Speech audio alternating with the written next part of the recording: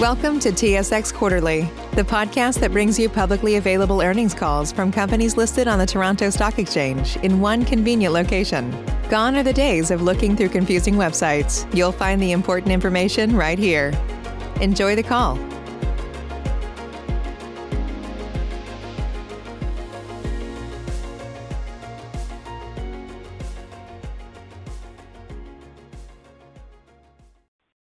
Good morning, ladies and gentlemen. Thank you for standing by. Welcome to Innergex Renewable Energy's 2021 third quarter results conference call and webcast. Bienvenue à la conférence téléphonique et à la web-diffusion des résultats du troisième trimestre 2021 d'Innergex Énergie Renouvelable.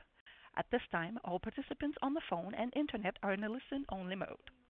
Following the presentation, we will conduct a question-and-answer session for analysts and institutional investors, and instructions will be provided at that time for you to queue up for questions.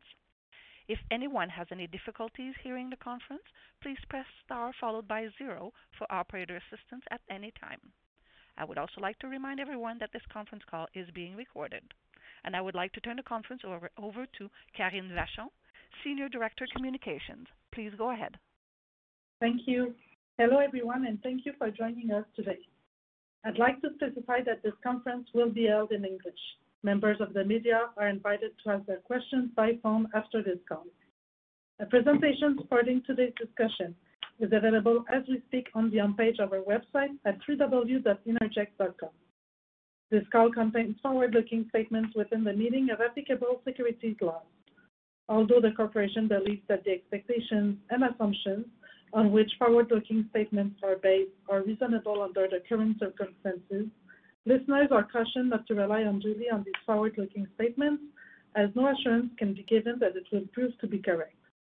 Forward-looking information contained herein is made as of the date of this call, and the corporation does not undertake any obligation to update or revise any forward-looking information, whether as a result of events or circumstances occurring after the date hereof, unless so required by law. During this call, we will refer to financial measures that are not recognized according to international financial reporting standards. Please refer to the non-IFRS measures section of the MD&A for more information. Our speakers today will be Mr. Jean-François Naud, Chief Financial Officer, who will present the Q3 results, and Mr. Michel Letellier, President and Chief Executive Officer, who will review operational highlights. And I'll turn the conference over to Mr. Naud. Thank you, Karine, and good morning, everyone. Our third quarter results posted growth over the same quarter last year. Production, revenues, and adjusted EBITDA were all up 13%. These increases can be mainly explained by the contribution of Hillcrest, which includes a $6.2 million U.S. compensation received from the EPC contractor for loss of revenues due to the delay in commissioning. Also by the consolidation of Energia Lima results since July 9, 2021, and by the commissioning of the Griffin Trail facility. These items were partly offset by lower revenues at the wind and hydro facilities in Quebec and by higher operational expenses at the Quebec wind facility. Revenues proportionate and adjusted EBITDA proportionate were up by 4% and 3% respectively. On page 8, for the 3-month period ended September 30th, 2021, the hydroelectric power segment generated $62.5 million in adjusted EBITDA, representing a 1% increase compared to the same quarter last year. This result is mainly explained by the consolidation of Energia Lima results, which includes now 3 hydro assets, namely Duqueco, Guayacan, and the recently acquired Lican facility. These factors were partly offset by the fire incident at the Cayic Creek facility and a lower contribution from the facilities in Quebec due to lower revenues. The wind power segment generated $45.6 million in adjusted EBITDA, representing a 6% decrease compared to the same period last year. This decrease is mainly due to lower revenues and higher operating expenses at the Quebec facilities and to lower revenues at the Ford City facility. This decrease was partly offset by the commissioning of the Griffin Trail wind facility and by a higher contribution from the facilities in France. The solar power segment generated $29.8 million in adjusted EBITDA. The increase is mainly explained by the contribution of Hillcrest and by the higher contribution of the Salvador and Pampa Elvira facilities in Chile. This increase was partly offset by lower contribution from the Phoebe facility due to lower revenues. On page 9, for the quarter ended September 30th, the joint ventures and associates contributed $22.7 million to adjusted EBITDA proportionate, compared with a contribution of $29.7 million in the same quarter last year. The decrease is due mainly to the consolidation of Energia Lima's result and due to a lower contribution from the Toba Moros facility due to lower average selling prices.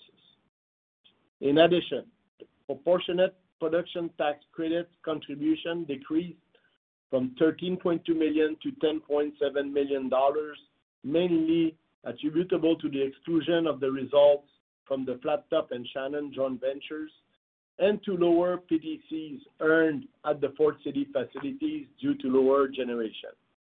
This decrease was partly offset by the production tax credit earned at the Griffin Trail facility following its commissioning. Continuing on page 10, compared to December 31st, 2020, the increase in long-term debt is related largely to the debt assumed in the Energia Lima and Licán acquisitions, the draw made toward the construction of Hillcrest and Griffin Trails projects, the corporate loans repayment, partly offset by the proceeds received from the public offering of common share and the Hydro-Québec private placement applied against the revolving credit facility. On page 11, compared to December 31st, change in the total asset results largely from the Energia Lima and Licán acquisition, as well as to the Hillcrest and Griffin Trail commissioning. The total assets were also impacted by an impairment charge related to the Phoebe solar facility in Texas, reflecting an outlook of lower than expected congestion charges, and by a decrease in investments in joint ventures and associates explained by the Shannon and Flat Top facility. Changes in total liabilities stem mainly from the increase in long-term loans and borrowings. The change in shareholder equity is mostly explained by the issuance of common share upon acquisitions, the public offering, and Hydro-Québec private placements, as well as by the total comprehensive loss and the dividends declared on common and preferred share. As shown on the next page, the normalized free cash flow has increased by $11.4 million on a trailing 12-month basis. This increase in free cash flow was mainly due to the contribution from the recent acquisition achieved in 2020 and 2021, and from the commissioning of Hillcrest and Griffin Trail facility, a decrease in interest payments on the corporate revolving credit facility concurrent with the Hydro-Québec private placement, and a decrease in interest payments related to Altera loan fully reimbursed in January 2021, an increase in revenues from the facilities affected by the BC hydro curtailment, which impacted the second quarter of 2020, and an increase in distributions from joint ventures and associates, primarily due to a distribution received from Energia Lima in the second quarter of 2021 prior to closing. These items were partly offset by an increase in debt principal payments stemming from the Montaner and the Energia Lima acquisition, an increase in free cash flow attributed to non-controlling interest stemming mainly from the Montaner acquisition, and a decrease in cash flow from the Phoebe facility due to an unfavorable basis differential this period compared to the same period last year. For the trailing 12 months ended September 30th, the payout ratio amounted to 121% of normalized free cash flow, compared with 124% for the corresponding period last year.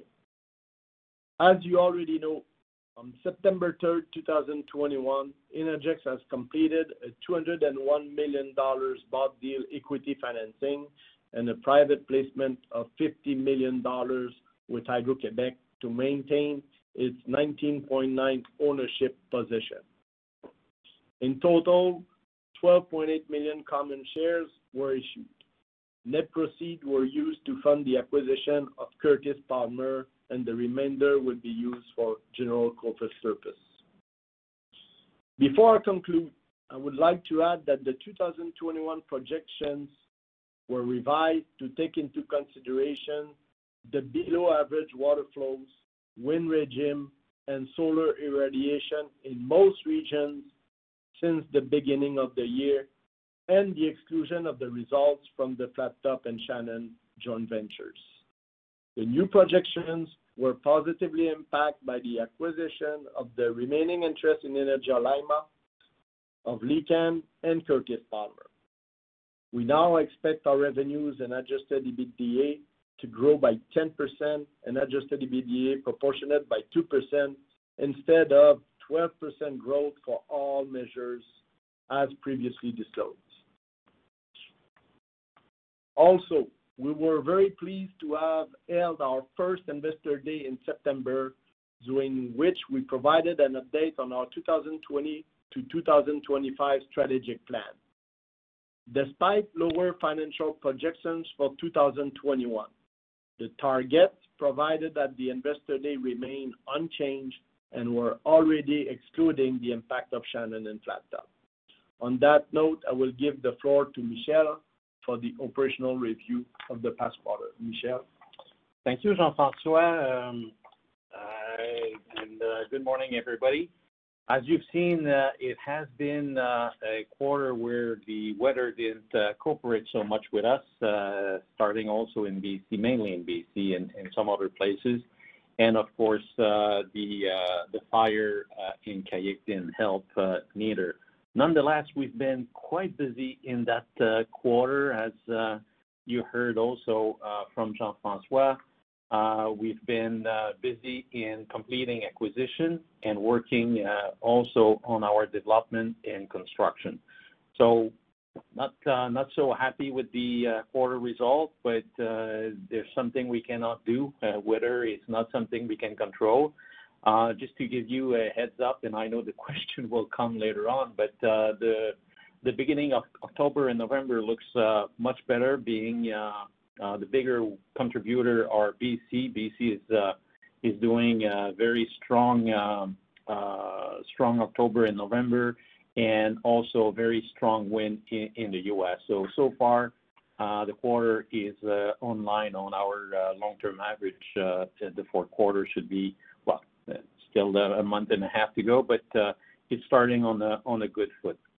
To come back to the initiative that we have done during the quarter, the growth and development initiative, I'm on page 15.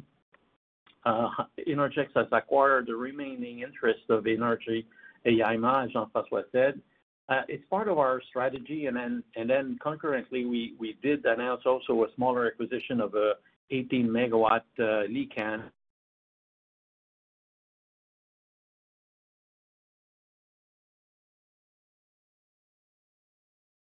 storage. The idea of Chile, as we mentioned, is that we want to have a diversified portfolio, and we want to have some storage capability. We'll also be looking to put battery in Chile in the future.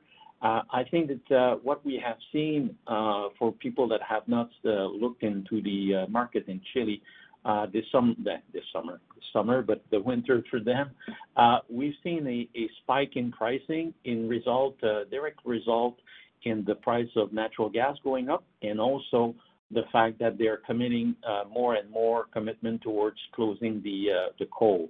So we've seen a big improvement in terms of pricing, and I think that we'll see overall in the near future a discrepancy between solar hours during the day and evening and night. So we think that battery will have to play a good role, and definitely small hydro with storage capability will also be very beneficial. So the idea over there is to have a diversified portfolio, like I said, and now owning 100% of the IMA will be a lot easier for us to achieve this this goal, and also making sure that we could put I would say a better financing strategy behind these portfolio going in the future. Switching to on page 16, also very happy with the acquisition of Curtis Palmer. We announced that during the month of August. We just concluded the transaction a few weeks ago. Very happy to have these projects in the portfolio. Of course, very proud and happy to have been successful in this acquisition with Hydro-Québec. I think that together we'll be a good team in order to put value into these portfolio on the long term. In the meantime, we're seeing very good cash on cash from this acquisition, given the fact that they still have some PPA remaining in these two assets. So the idea, as you know, for our M&A is to focus more on the early cash on cash. Of course, we want to have long-term value associated also with these acquisitions. But if we can find acquisition that also contribute on our cash on cash for the next few years, as you know, this is part of our strategy to help our payout ratio while we're still developing and creating value in the prospective and development activities. Talking about development activities, very happy also to conclude the commissioning of Griffin Trail. That project was I guess, put on a fast track last year when we saw the opportunity to apply for the PTC extension rule. So very happy to have been able to conclude the development and the construction in time and in a little bit under budget on that one. As Jean-François alluded, this was a good contributor during the quarter. We're happy to see a little bit firm, better pricing in Texas also. And we don't have a power hedge on this thing. It's the production is exposed to merchant, as Jean-François mentioned. But remember that we have also a PTC in these projects, and the PTC are fully indexed for the next 20 years. They're representing at roughly $25 per megawatt hour. So it's roughly half of the revenue or the financial contribution to these assets. So it's not fair to talk about a project in Texas with PTC being fully merchant. We have, like I said, at least 50% of our revenue are based on PTC and potentially also REC sale on the long term. Continuing also on the activities, construction on Tonnerre and Innergex are progressing well. Innergex construction was advancing well. Mind you that COVID and shortage of skilled worker have put a little bit of pressure on many construction sites in Quebec, especially the ones that are far away like Innergex. But nonetheless, construction has advanced very well. We're still confident to reach the COD in Q4 next year. Tonnerre, a little bit the same thing, a little bit of logistic to have all the equipment being delivered to the site. Now we have all the equipment in place. The transformer have been delivered to site. Commissioning activities have been initiated, so we're hopeful to still meet the end of this year as a COD. It might slip into January, but the team are busy trying to reach the end of the year as a COD. So this again is an interesting project because as we said before, this is the first commercial battery cell with the Hydro-Québec Hévelo division.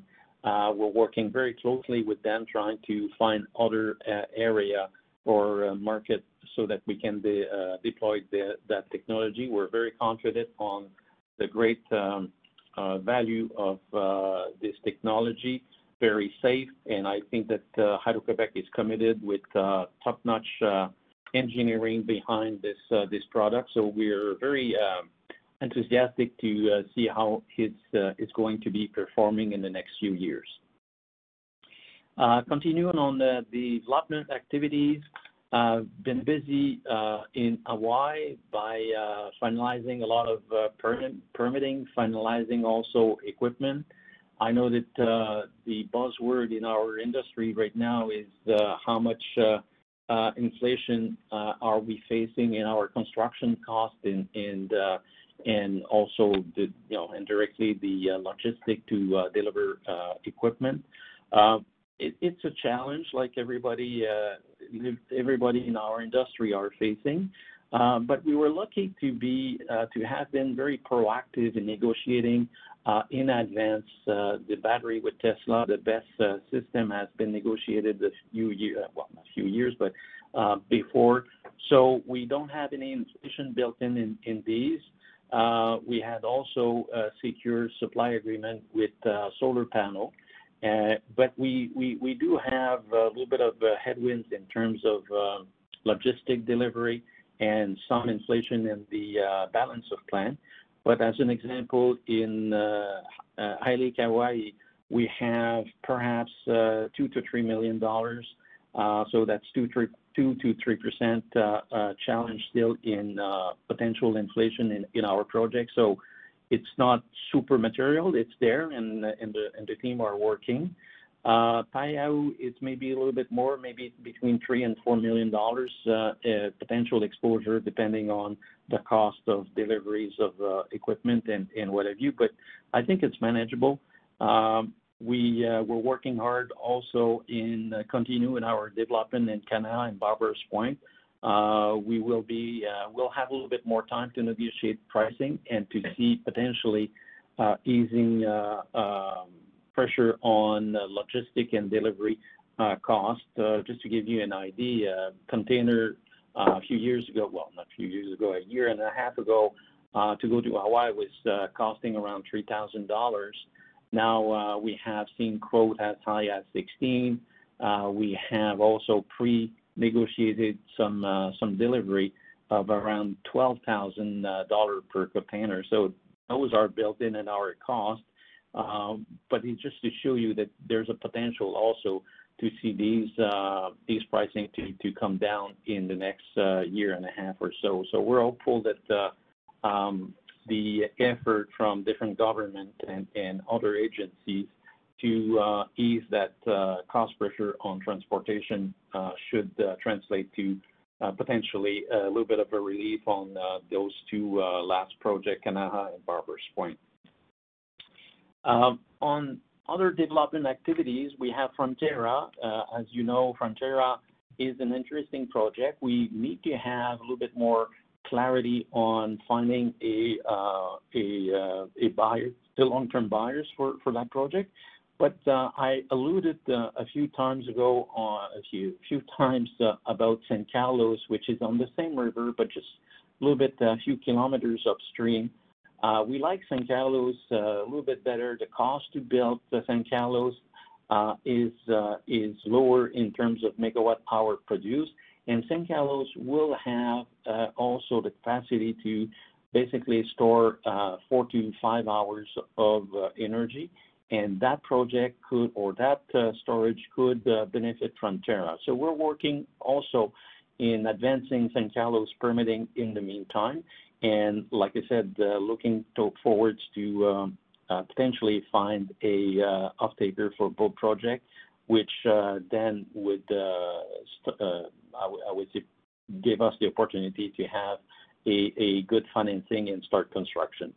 Racua is a very small 3 megawatt in Chile. We did put that there. It's just that we're going to take advantage of the existing infrastructure in Duqueco. There's a second dams that are releasing water into the river, and we're going to take advantage of that released water at the bottom of the existing dam. So it's not a big project, but it's a profitable one and an interesting a small addition to the Duqueco facility.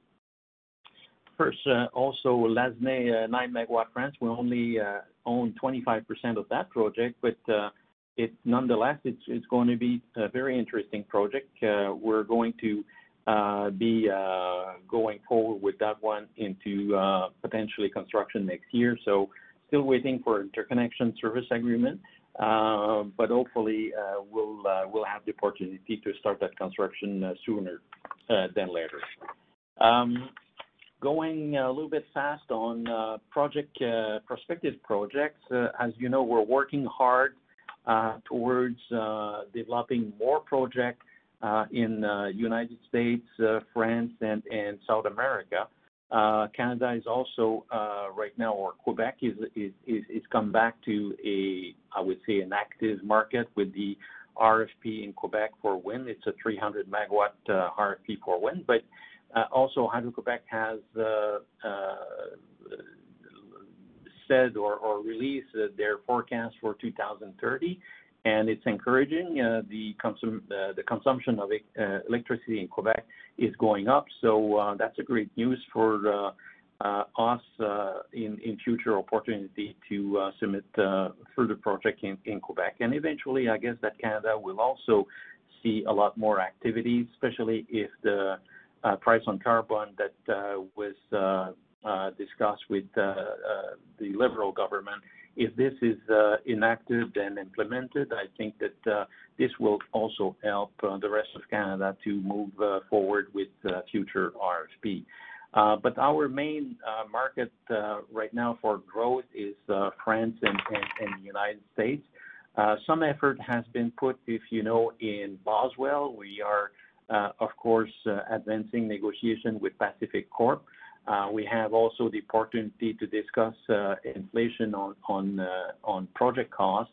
So it's a good thing that the PPA were not completely finalized. So we will have some opportunity to discuss with Pacific Corp.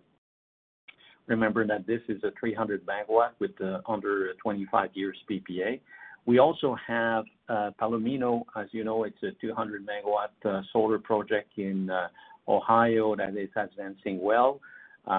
We always have some challenge in development of project, but I think that our team has done a great job in meeting local community, and the project is advancing pretty well on that aspect. We still have to finalize the interconnection activities, and we have also opportunity to discuss with our two off-taker the potential inflation in pricing.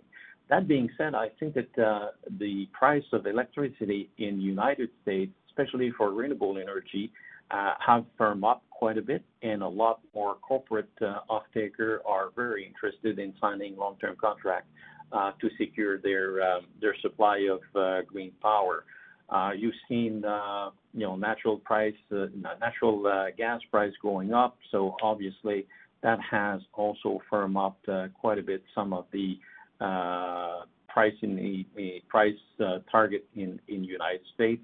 Even Mid-C has been quite strong this year.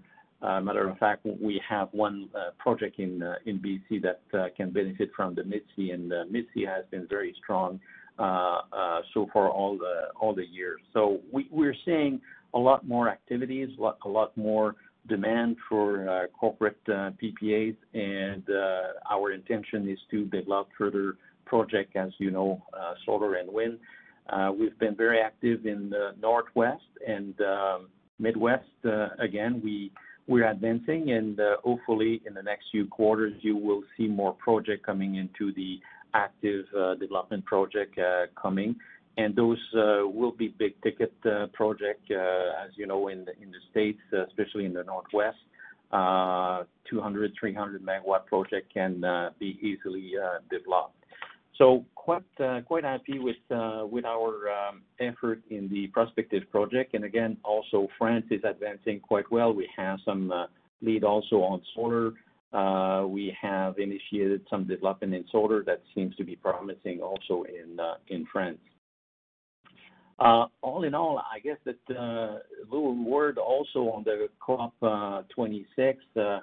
We've seen a lot of articles lately, in the last couple of weeks. A lot of attention has been put on initiatives around the world to curb the global warming. So I'm very pleased to see that a lot of articles and a lot of attention are now being put in front of the public, and a lot of financial institutions also have been committing more focused on ESG. Well,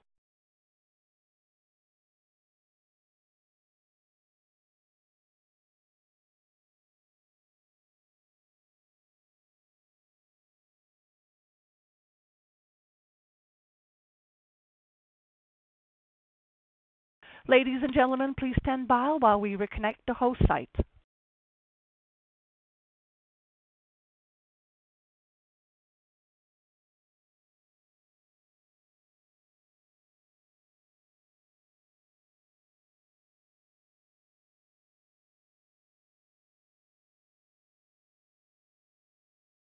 Once again, ladies and gentlemen, please do not disconnect while we reconnect the host site.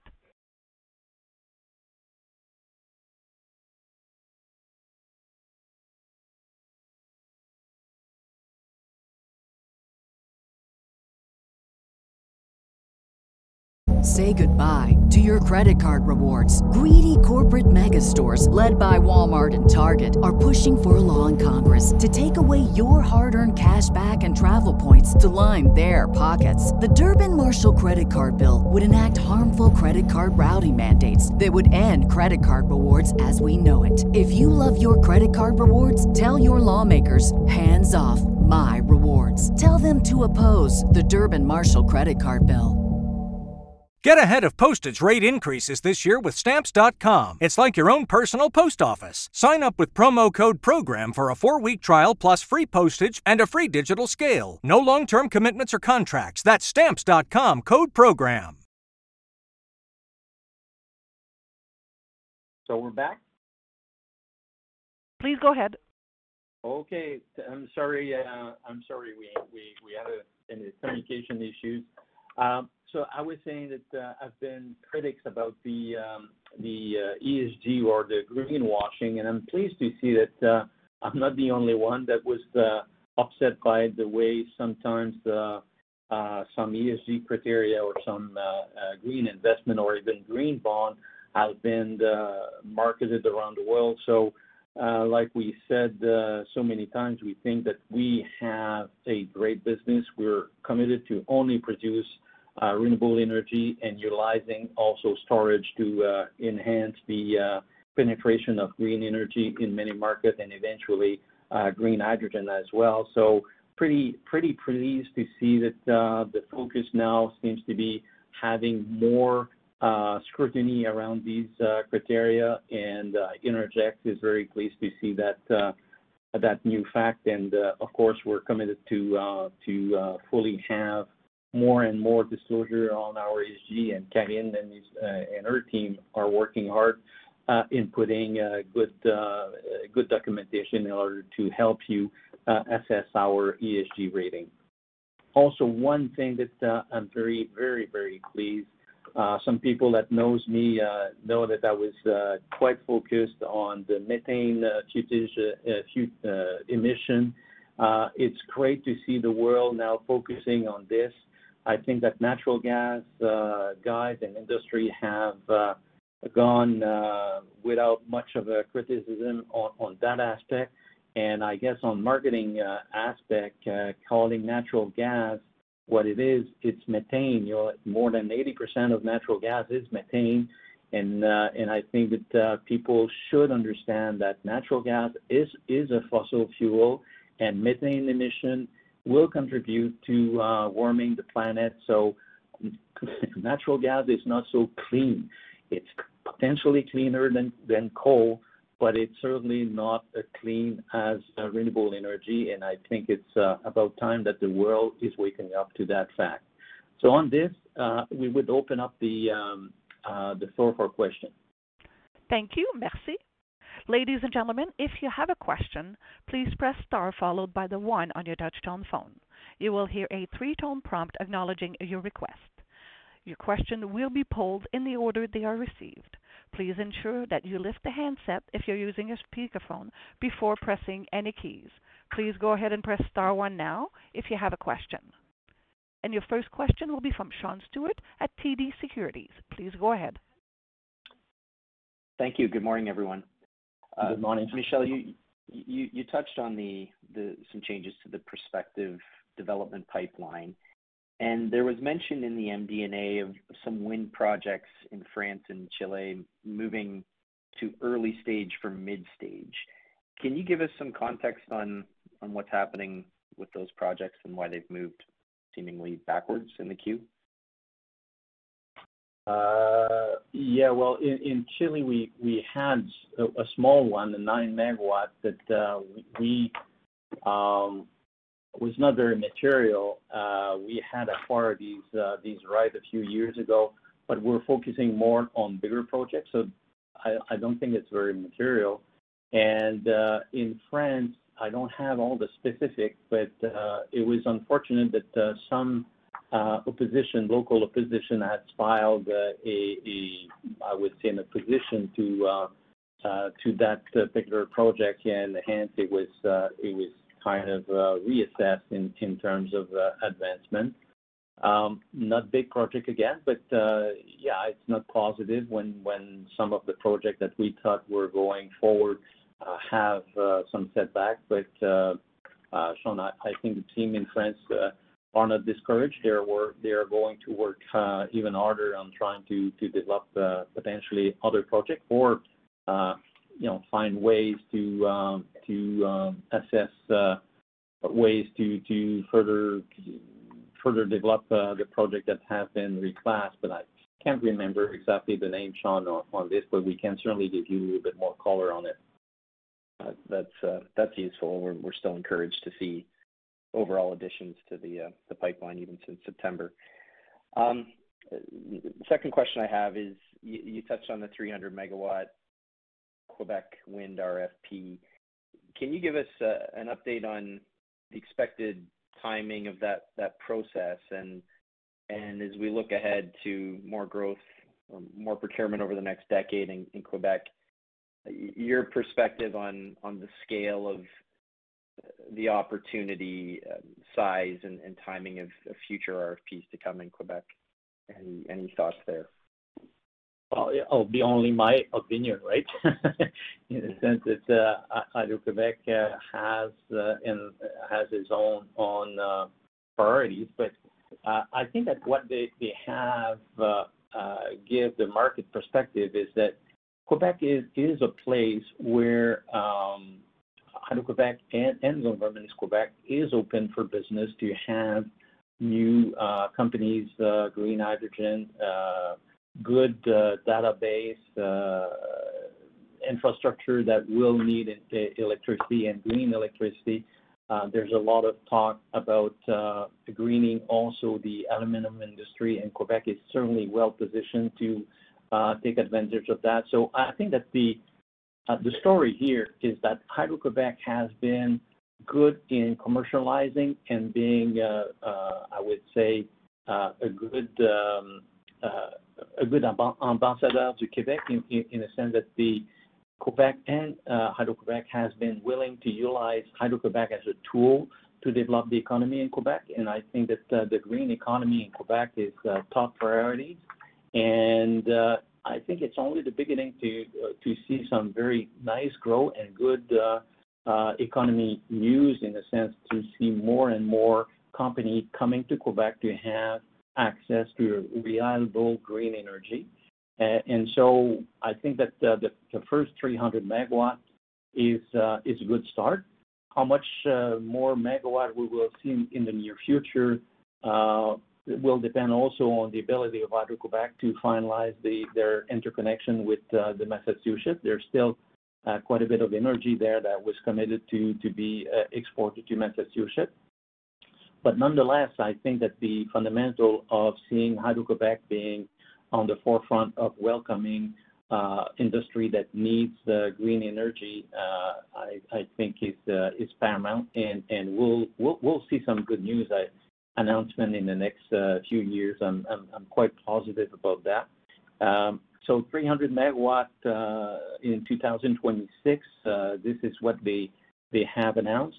Hydro-Québec is going to give all the detail later this year or beginning of January, and I would be expecting a bid due probably at this time next year or first quarter of 2023 for being able for us to complete the development period and be able to put these projects in 2026. So that's my 2 cents on what will happen with that 300 megawatt. That's great detail. I appreciate it. That's all I have for now. Thanks, everyone. Thank you, Sean. Thank you. Next question will be from Nelson Ng at RBC Capital Markets. Please go ahead. Great, thanks, and good morning, everyone. I just want to start with a few questions on Hillcrest Solar. So I think the budget has been kind of creeping up in the last 2 quarters. Can you just give a bit of color as to what's causing the cost increase and delay? Well, it's finalized now. We have settled with PCL.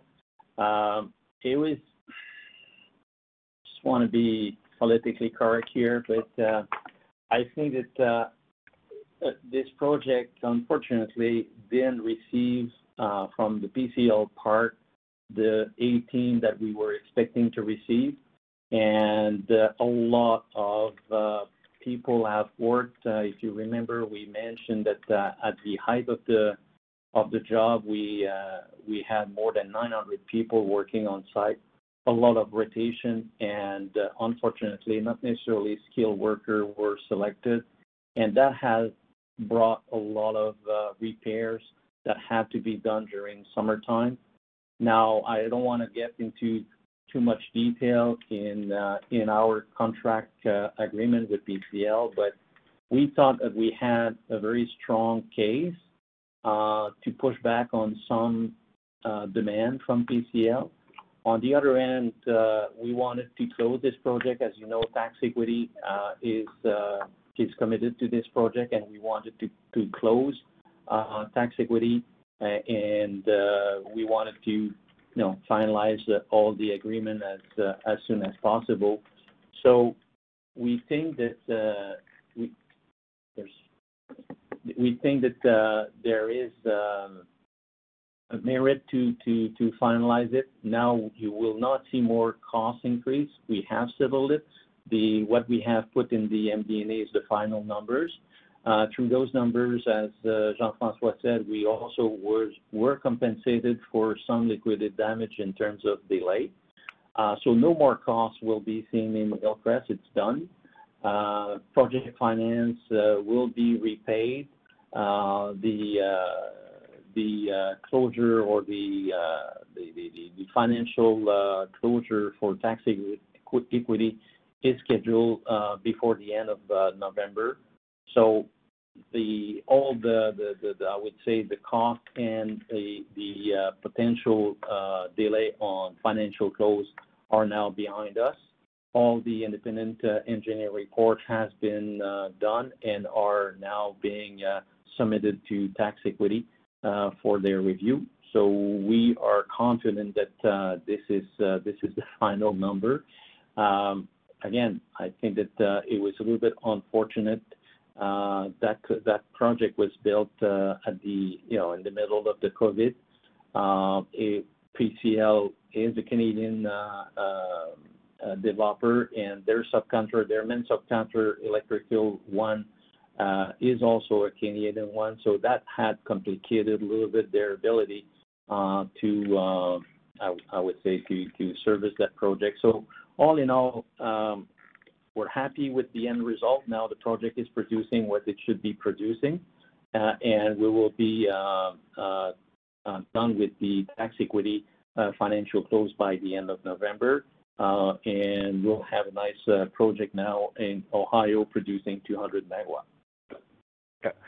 Thanks for all the color. Could you just repeat what was the liquidated damages received, and will there be anything recognized in Q4? I think that the it's $6.2 million US, and no more liquidated damage are. So this is part of the final settlement with the EPC. So we're done. We have recorded it in the Q3. Now the project has been fully operational since then, and there's no more liquidated damage related to the non-performing asset. Okay, thanks. My next question relates to Curtis Palmer. I think there was roughly an earnout provision that has a cap of about $30 million, and I think it relates to the New York ISO market pricing in 2023, 2024. But I believe the PPA at Curtis Palmer goes out to 2026. Can you just give a bit of color as to what the earnout provision relates to, and under what circumstances would you need to pay some earnout? I don't want to go too much into detail there. We'll disclose it when we will settle. But it's the fact that there is some carbon initiatives that are being discussed, and if they are implemented, that means that the market will, I wouldn't say permanently, but will be affected for the long term. So that's the idea behind it, that if those initiatives are implemented, we will be in a position with Hydro-Québec to kind of secure our vision on the long-term pricing in the area. And there's a formula agreed with the setter where we would be able to agree on a long-term trend for pricing. So that's the idea. Even though it's not necessarily aligned with the end of the PPA, it's just that the initiative around carbon pricing should be implemented by that date, and they should have a permanent influence on long-term pricing in the area. Okay, that's good color. And then just one last question. You mentioned power prices are higher. You have some merchant power price exposure in Chile, Texas, and I think other regions. Is this do you see an opportunity to lock in higher prices by entering into contracts, or do you want to keep benefiting short term from some of the high merchant prices? You did mention that you want to add batteries in Chile, and obviously that would give you some flexibility to take advantage of price differences during the day. But can you just comment on whether this is a good environment to lock in prices? Sure. I'll start with Texas. Texas is a place where it's very volatile, as we've seen, and believe me, I've been burned, and it won't happen again. So the beauty of being a merchant is that you don't have any obligation to deliver. The nice thing about other PPA, technically, just like the one we have with Ford, is that we would be also, if we can, the PPA that we'd like to have is as produced, right? We don't want to get in Texas again with firm obligation to deliver and being forced to buy on the market when the volatility can be so high. So unless we find a as produced PPA that makes sense for Griffin Trail, we will not commit to the same type of project commitment that we had in Shannon and Flat Top or in Phoebe. So we're happy now with what we're seeing. The last quarter, on average, we reached something around $30 for Griffin Trail. and this is net of basis. We were delivering on the node, so we don't have any obligation to deliver on the hub somewhere else, so we don't have basis exposure. And for the time being, we're happy with it. It's higher than we had expected, and we're not in a rush unless we can find an as-produced PPA. Now, for Chile, is a little bit of a different story. Chile price have been coming up. There's a lot of curve in what we have gives you as guidance for Licán as an example, or even for AIMA portfolio, are based on a I would say a mix of a curve that are showing reduced price starting next year for a couple of years. The idea behind this is that old PPA had been signed a few years ago, and their COD are supposed to be in those 2 years.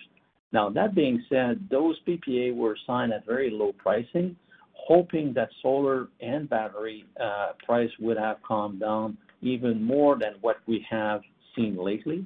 So my view is that this won't happen, and there will be an acceleration also on decarbonization of the economy in Chile. And I think that next year we'll probably see even better opportunity to lock a long-term PPA. For the time being, we've seen some pricing during summertime in evening and night at $110, $120 per megawatt hour. So it's not a bad deal to be merchant these days in Chile. Natural gas price has gone up, as you know. Chile doesn't have any, so they have to import it in LNG. They'll be competing against Europe and many other countries that needs natural gas these days. So I don't see any weakness in the natural gas price going forward in the next few months. So we're not in a rush to sign. We have a lot of incoming calls to sign PPA in Chile. Price have increased for 4, 5, 10 years PPA. We're patient. I think that we will have opportunity to lock price at even better condition. That's great news on Chile. I'll leave it there and get back in the queue. Thank you. Thanks. Thank you. Next question will be from Mark Jarvin at CIBC Capital Markets. Please go ahead. Thanks. Good morning, everyone. Michelle, I want to come back to your comments about Palomino and Boswell. You said you're trying to manage inflation pressures and maybe see if you can get some offtake price adjustments. Would that be easier at Palomino, where it was a bilateral negotiation, versus Boswell as an RFP? And just curious in terms of what capability you have at Boswell to try to adjust the price. You're right. Palomino, we have a path forward with the two buyers that are really clear. In terms of Pacific Corp, a little bit more murky, as you can imagine. But we were, if you've seen the numbers, we were one of the lowest contender pricing in that bid. Everybody in that group must be facing the same issues. It's an industry-wide issue. So you're right. There's not necessarily an easy process in Pacific Corp RFP. But again, I think that we will be able to find a way. We don't need huge increase in our PPA price. We need a little bit of adjustment, not so big.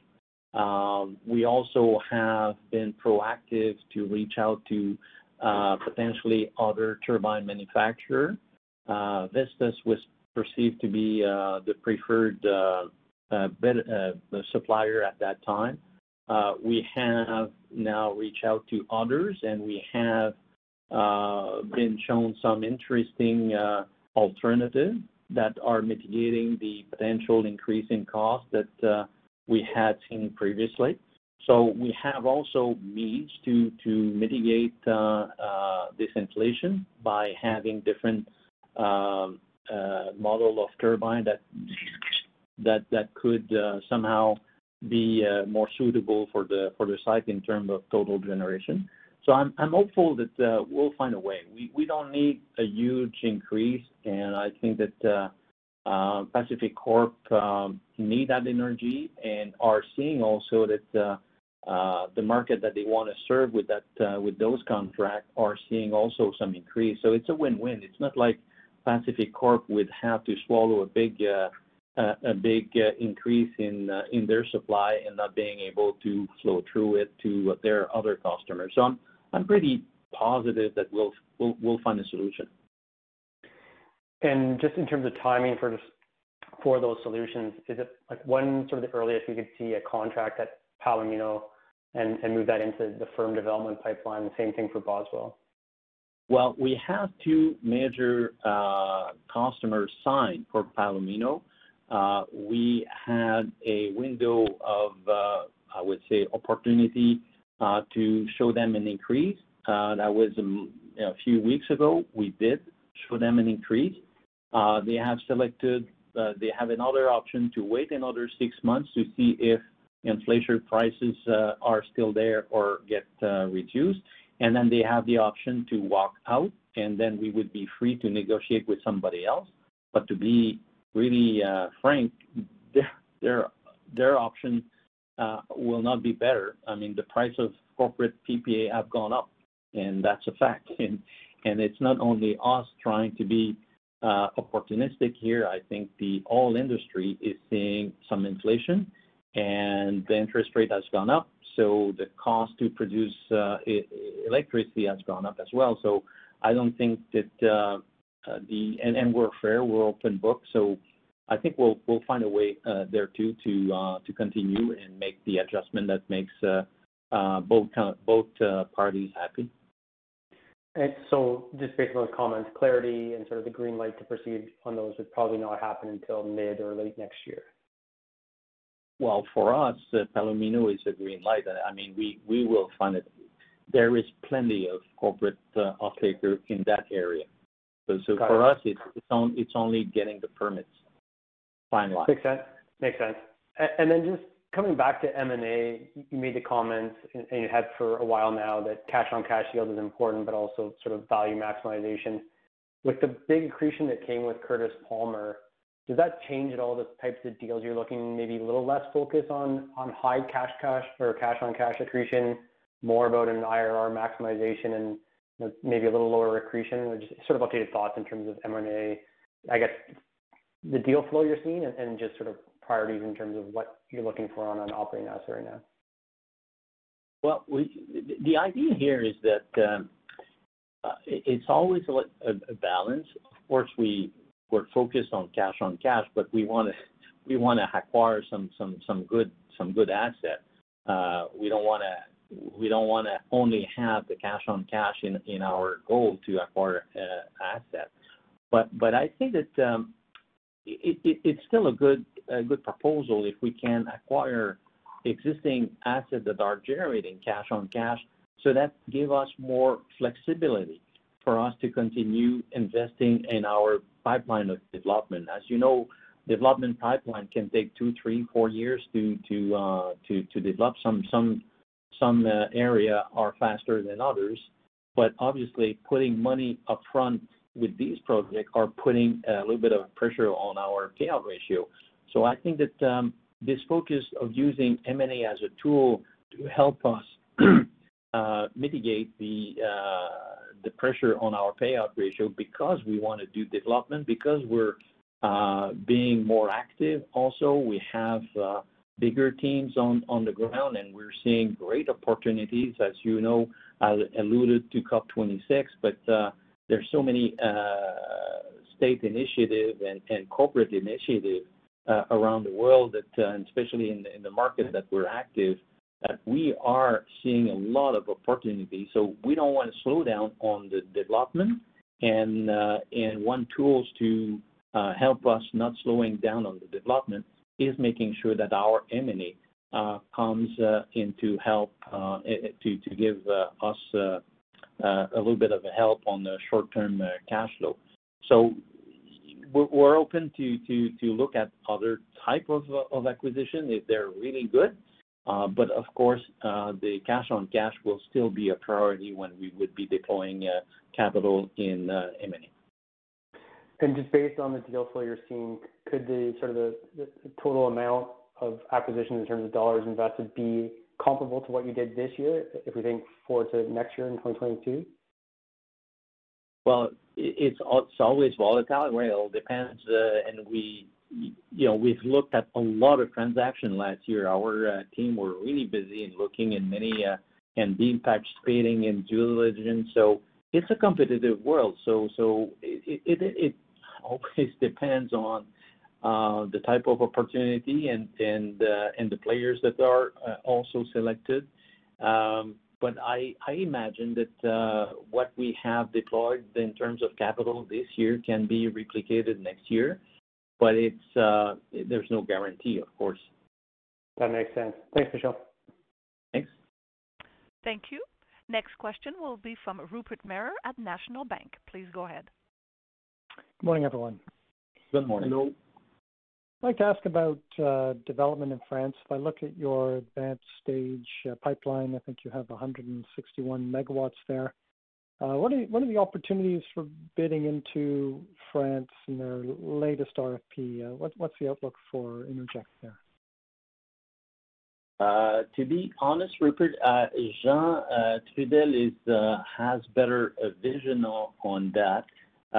We can get back to you or to the team maybe by giving a little bit more guidance. But the idea is that by 2025, we were hoping to have 4 or 5 projects being ready to build and having been successfully participating in RFP. We're hopeful that one project might be finished by next year, and then it's hopefully, like we said, 1 or 2 projects per year starting in 2023 that could be ready for. But again, it's always a little bit volatile there too. I don't want to get too much detail on those because we've seen that we were hopeful on one and we had a setback. So one has to be cautious in France. I think that wind are becoming also in France. Wind projects are under more and more opposition in France, local opposition and organized opposition. It's always been the case, but lately we've seen a little bit of a pushback there. Solar, on the other end, seems to have also some promising, and it might be more acceptable to some degree. And that's why we have also focused some of our team and hire new colleagues to develop solar in France. We have a 60 megawatt that is not yet in the advanced pipeline that seem to be very promising. So we're working hard, but it's long. In France, project will be more profitable to some degree, but it's a long haul. It's not easy to develop in France. With the higher power prices in France, are there opportunities for building projects with corporate offtakes rather than the government-backed offtakes? Yeah. Well, that's a very good point, Rupert. I think that the price, to some degree now, in some corporate PPAs or opportunity in PPAs are actually higher than existing contract. So I think the industry in France is even looking to potentially cancel their utility type PPA to switch towards corporate, especially if those PPA are left only a few years in their contract. So I don't know how long it will last, but right now there's a very strong corporate PPA demand, definitely. So looking at that opportunity for corporate offtakes in France and in the U.S., how do you go about sourcing corporate buyers in your target markets. What does that business development function look like within Innergex today, and maybe how might it evolve over the next few years? Well, right now we have two individuals that have full-time job is to just engage and look into RFP. We have also two person in Chile doing that. So this is definitely I would say an area where we will have to have more skilled people in the field. So right now we have a small department, but this is going to grow in the future. Of course, a lot of the business development folks have contacts with, some corporation and what have you. So it's a team effort, but one has to be dedicated also to be on the lookout for all and every small RFP. There's some platform in the U.S. that are starting to be developed where it's a little bit like an electronic match where we can participate and then we see some corporate small RFP that are coming on a daily basis, and this is helping. And I think that this will be also developed in the States. I think that platform where corporate PPA would come in and put their ask, and IPP like us would be in a position to fulfill these demands. I think that this will become a trend in the U.S. We will see some broker like platform being developed so that this match of between customer and producer will become easier and easier in the future. Great, thanks for the color. I'll leave it there. Thank you. Thank you. Ladies and gentlemen, if there are any additional questions at this time, please press star followed by the 1. As a reminder, if you're using a speakerphone, please lift the handset before pressing the keys. And your next question will be from Andrew Kuske at Credit Suisse. Please go ahead. Thanks. Good morning. I think the question is probably starting off with Jean-François, and it really relates to just something inherent in this business where you have variability of production because the sun doesn't shine as much or it shines more than you expected. I guess, how do you think about, from a financial standpoint, dealing with the deviations from LTA? How do you forecast it? How quickly do you adjust your internal forecasts? It was very clear on this call that your longer term forecasts, everything's intact, and admittedly this is just like one quarter blip. But how fast and how dynamic are you with changing things and just addressing, and fundamentally, how do you think about just your production levels on a longer term basis? Well, I'll answer quick, and I'm sure, Michel, you want to take this one. So we never had change our LTA view on our project historically. That has been perceived that the weather generation has some standard variation quarter over quarter, year over year. So historically, if you look at our investor deck, we present the last 5 and 10 years. It's unfortunate that recently the weather was not on our side, but we normally hit close to 98 and 99% of our LTA over the last 5 to 10 years. So, but the most recent years has been not good, and we thought that the diversification, Michel, of jurisdiction and resource type would help and support to be closer than 100%, but we never did change. So when we forecast, we typically like to see our asset that the next quarter will be at 100%. Very difficult to predict, but Michel, I'm sure you have a lot to say on this. Well, it's funny because we had our audit and board yesterday. The board was yesterday, and of course the board members are also asking this same question with climate change. Are we going to be affected? And then Innergex has initiated a review a few years ago. We're serious about this. We want to understand what's going on. I think that Innergex has been known to be fairly conservative in establishing long-term forecasts. Lately, we have been challenged in a few ways, in a few areas. There's been a few projects that were not producing to the standard that we had hoped. Shannon being one. I think that it's a matter of being conservative in the first place. Hydro, we've looked at BC, we've looked at Quebec, and we definitely looked at Curtis Palmer.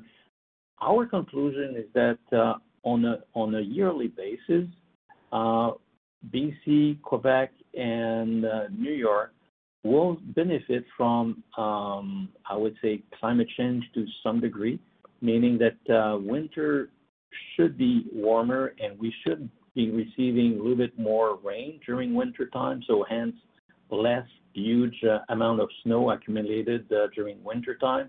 Remember that for us, we're run of the river, so if we have a lot of snow and that snow melts fast, it's not good for us. For bigger hydro reservoir, they can mitigate this by being proactively managing their reservoir and capturing the spring runoff. But for us, since we're run of the river, having a earlier spring and a later winter coming, that means that total generation should be going up. Now, the other aspect is that we will see drier and drier summertime. So July, August, September for our hydro facility across North America, we will be under pressure. But winter and fall revenue should go up, and our rate usually are better aligned with production in the fall and in winter time. So on that aspect, I'm pretty comfortable. Now, wind is a little bit more tricky, a little bit more difficult to have clear answer where the wind will go. If we remember all a few years ago, France were seeing or experiencing quite drastic low production, and then things came back to a little bit more normal aspects. So it's a little bit hard, even with short cycle, to think that long-term forecasts will be affected. But it's something that we are always looking, and whenever we're making an acquisition, we're taking that in consideration, and we're hoping by acquiring new facility in different area, we will eventually also mitigate any future climate change influence on our long-term forecast. But it's something that we have on our top priority. Yeah, and then Drew, in terms of long-term planning and strategic plan forecast, of course we do sensitivities on those, and we plan accordingly, and I put some dollar buffer in order to be covered in any case we don't hit the 100%. But again, well answered, Michel. I appreciate the robust answer, and maybe just an extension, and this is one of the mitigating factors on renewables. When you think about the use of batteries as it relates to solar, I guess what we started to see is a greater bifurcation on some of the solar offerings in the market, where some utilities want to do solar within rate base and have batteries associated with it, and then PPAs they put into the market are really solar only with no battery element. How do you think Innergex sort of fits into that mix at this stage of time? Well, Innergex I would say that if we have a good price for our solar on a PPA basis, we're fine. But the challenge that sometimes corporate or smaller corporate would need some kind of a capacity or 24 hours energy contract. And this is where it's becoming a little bit more tricky if you want to serve one customer with one asset. Battery can help, but the battery can do so much for extending solar hours up to perhaps the evening.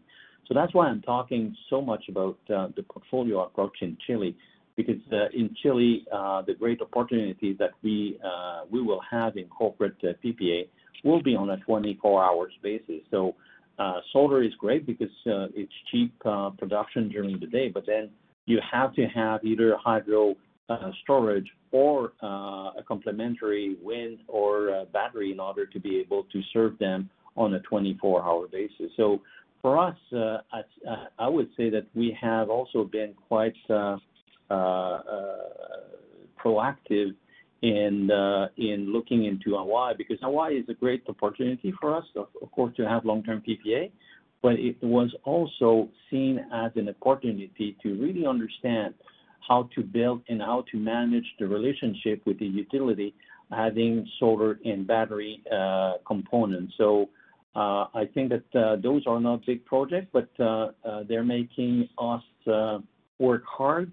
Our engineering team and construction team are working together with the developers so that we are learning a lot from our experience in Hawaii, and we'll be well positioned to answer future RFP type where utility would ask to have solar and battery together. So I think we're being proactive, and these solar project / battery storage in Hawaii is helping us being a better developer. Thank you. Thank you. Next question will be from Naji Baydoun at iA Capital Markets. Please go ahead. Hi, good morning. Just wanted to follow up on the last point on Hawaii. I think there was a competitor that actually decided to abandon a project in Hawaii, citing interconnection costs and supply chain issues. I'm just wondering if you can talk about how you think that might impact your projects, and if you would still want to participate in future RFPs in the state. That's a good question. I've read about that article. It's hard for me to comment on their prerogative and why they have decided to walk away from their PPA. The only thing I can reinforce is the fact that we were really proactive when we did bid to have a commitment price with Tesla when we bid. So we had the advantage of securing this. Some developers in the past have been more aggressive in hoping that battery price would go down. That's what I alluded also in Chile.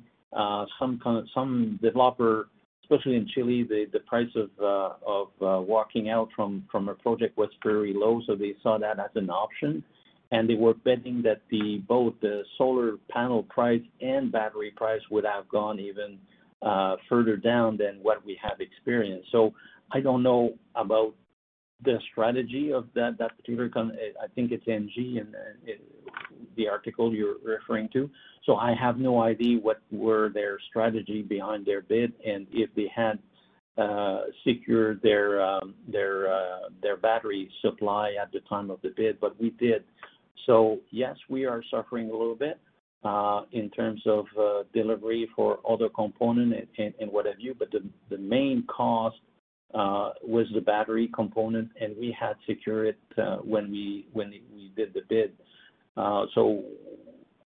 To be honest, it's true that we are suffering a little bit on Hawaii. I mentioned it early on, but we still think that the project are valid, and again, also we're learning a lot in these projects, and I think that a big portion of our growth in the future as an intermittent power producer will be our ability to be able to propose to customer a mix of source of green energy and storage. So we're still committed to develop these projects in Hawaii. The team has done a great job. Also, Hawaii is a tough place to develop as well. We've talked about France.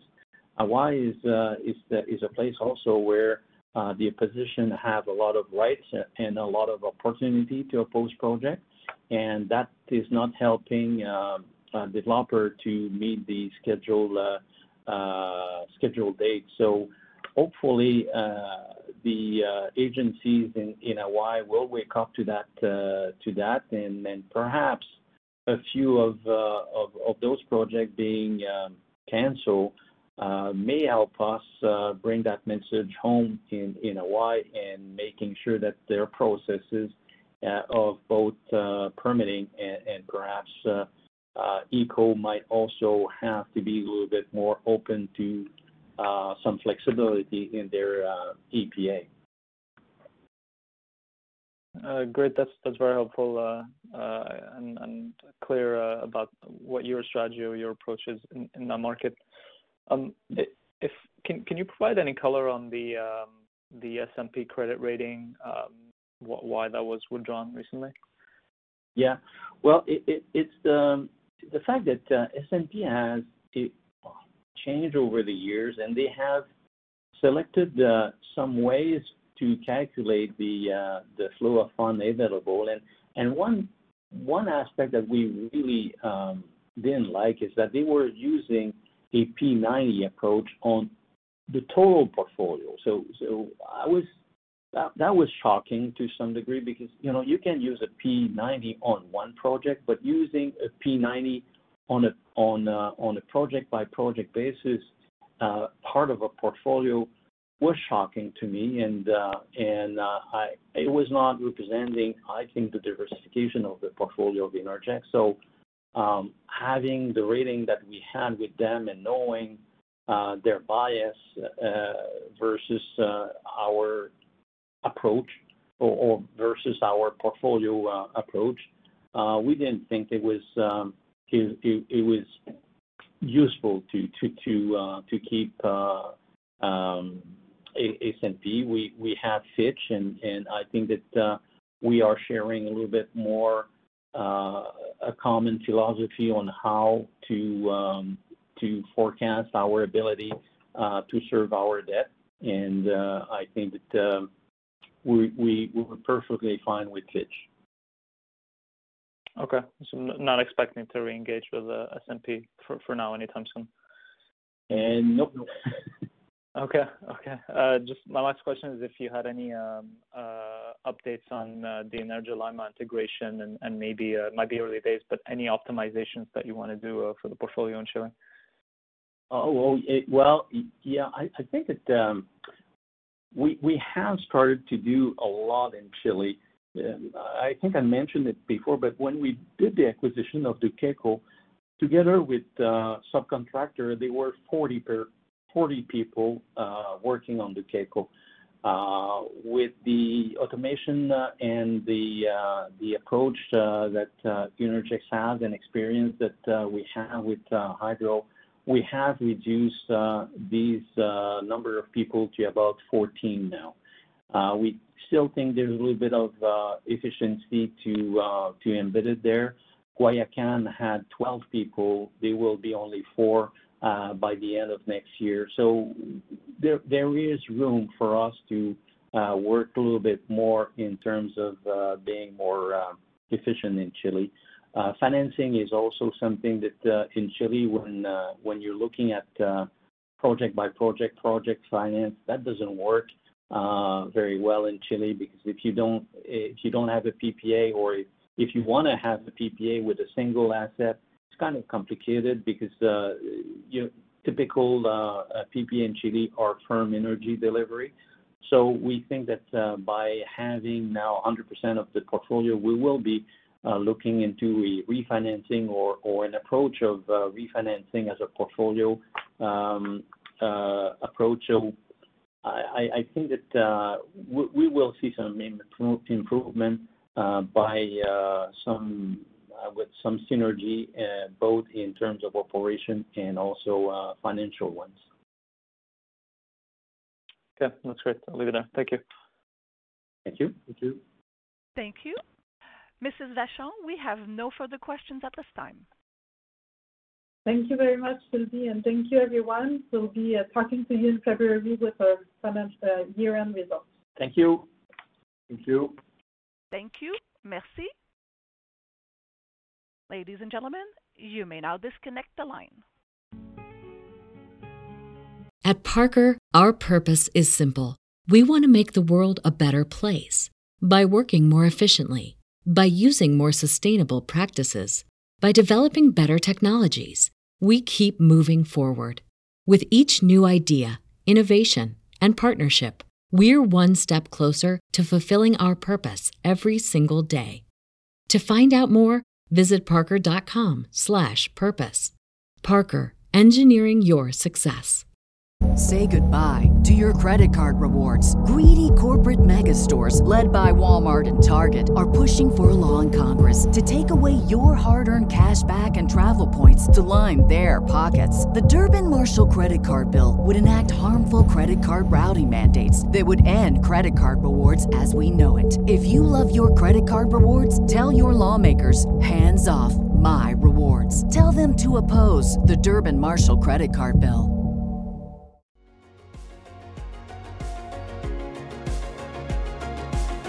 Thank you for listening to TSX Quarterly. If you enjoyed the cast, remember to leave a good rating. And remember, for any additional inquiries, please consult the company's investor relations section on their website. See you next time.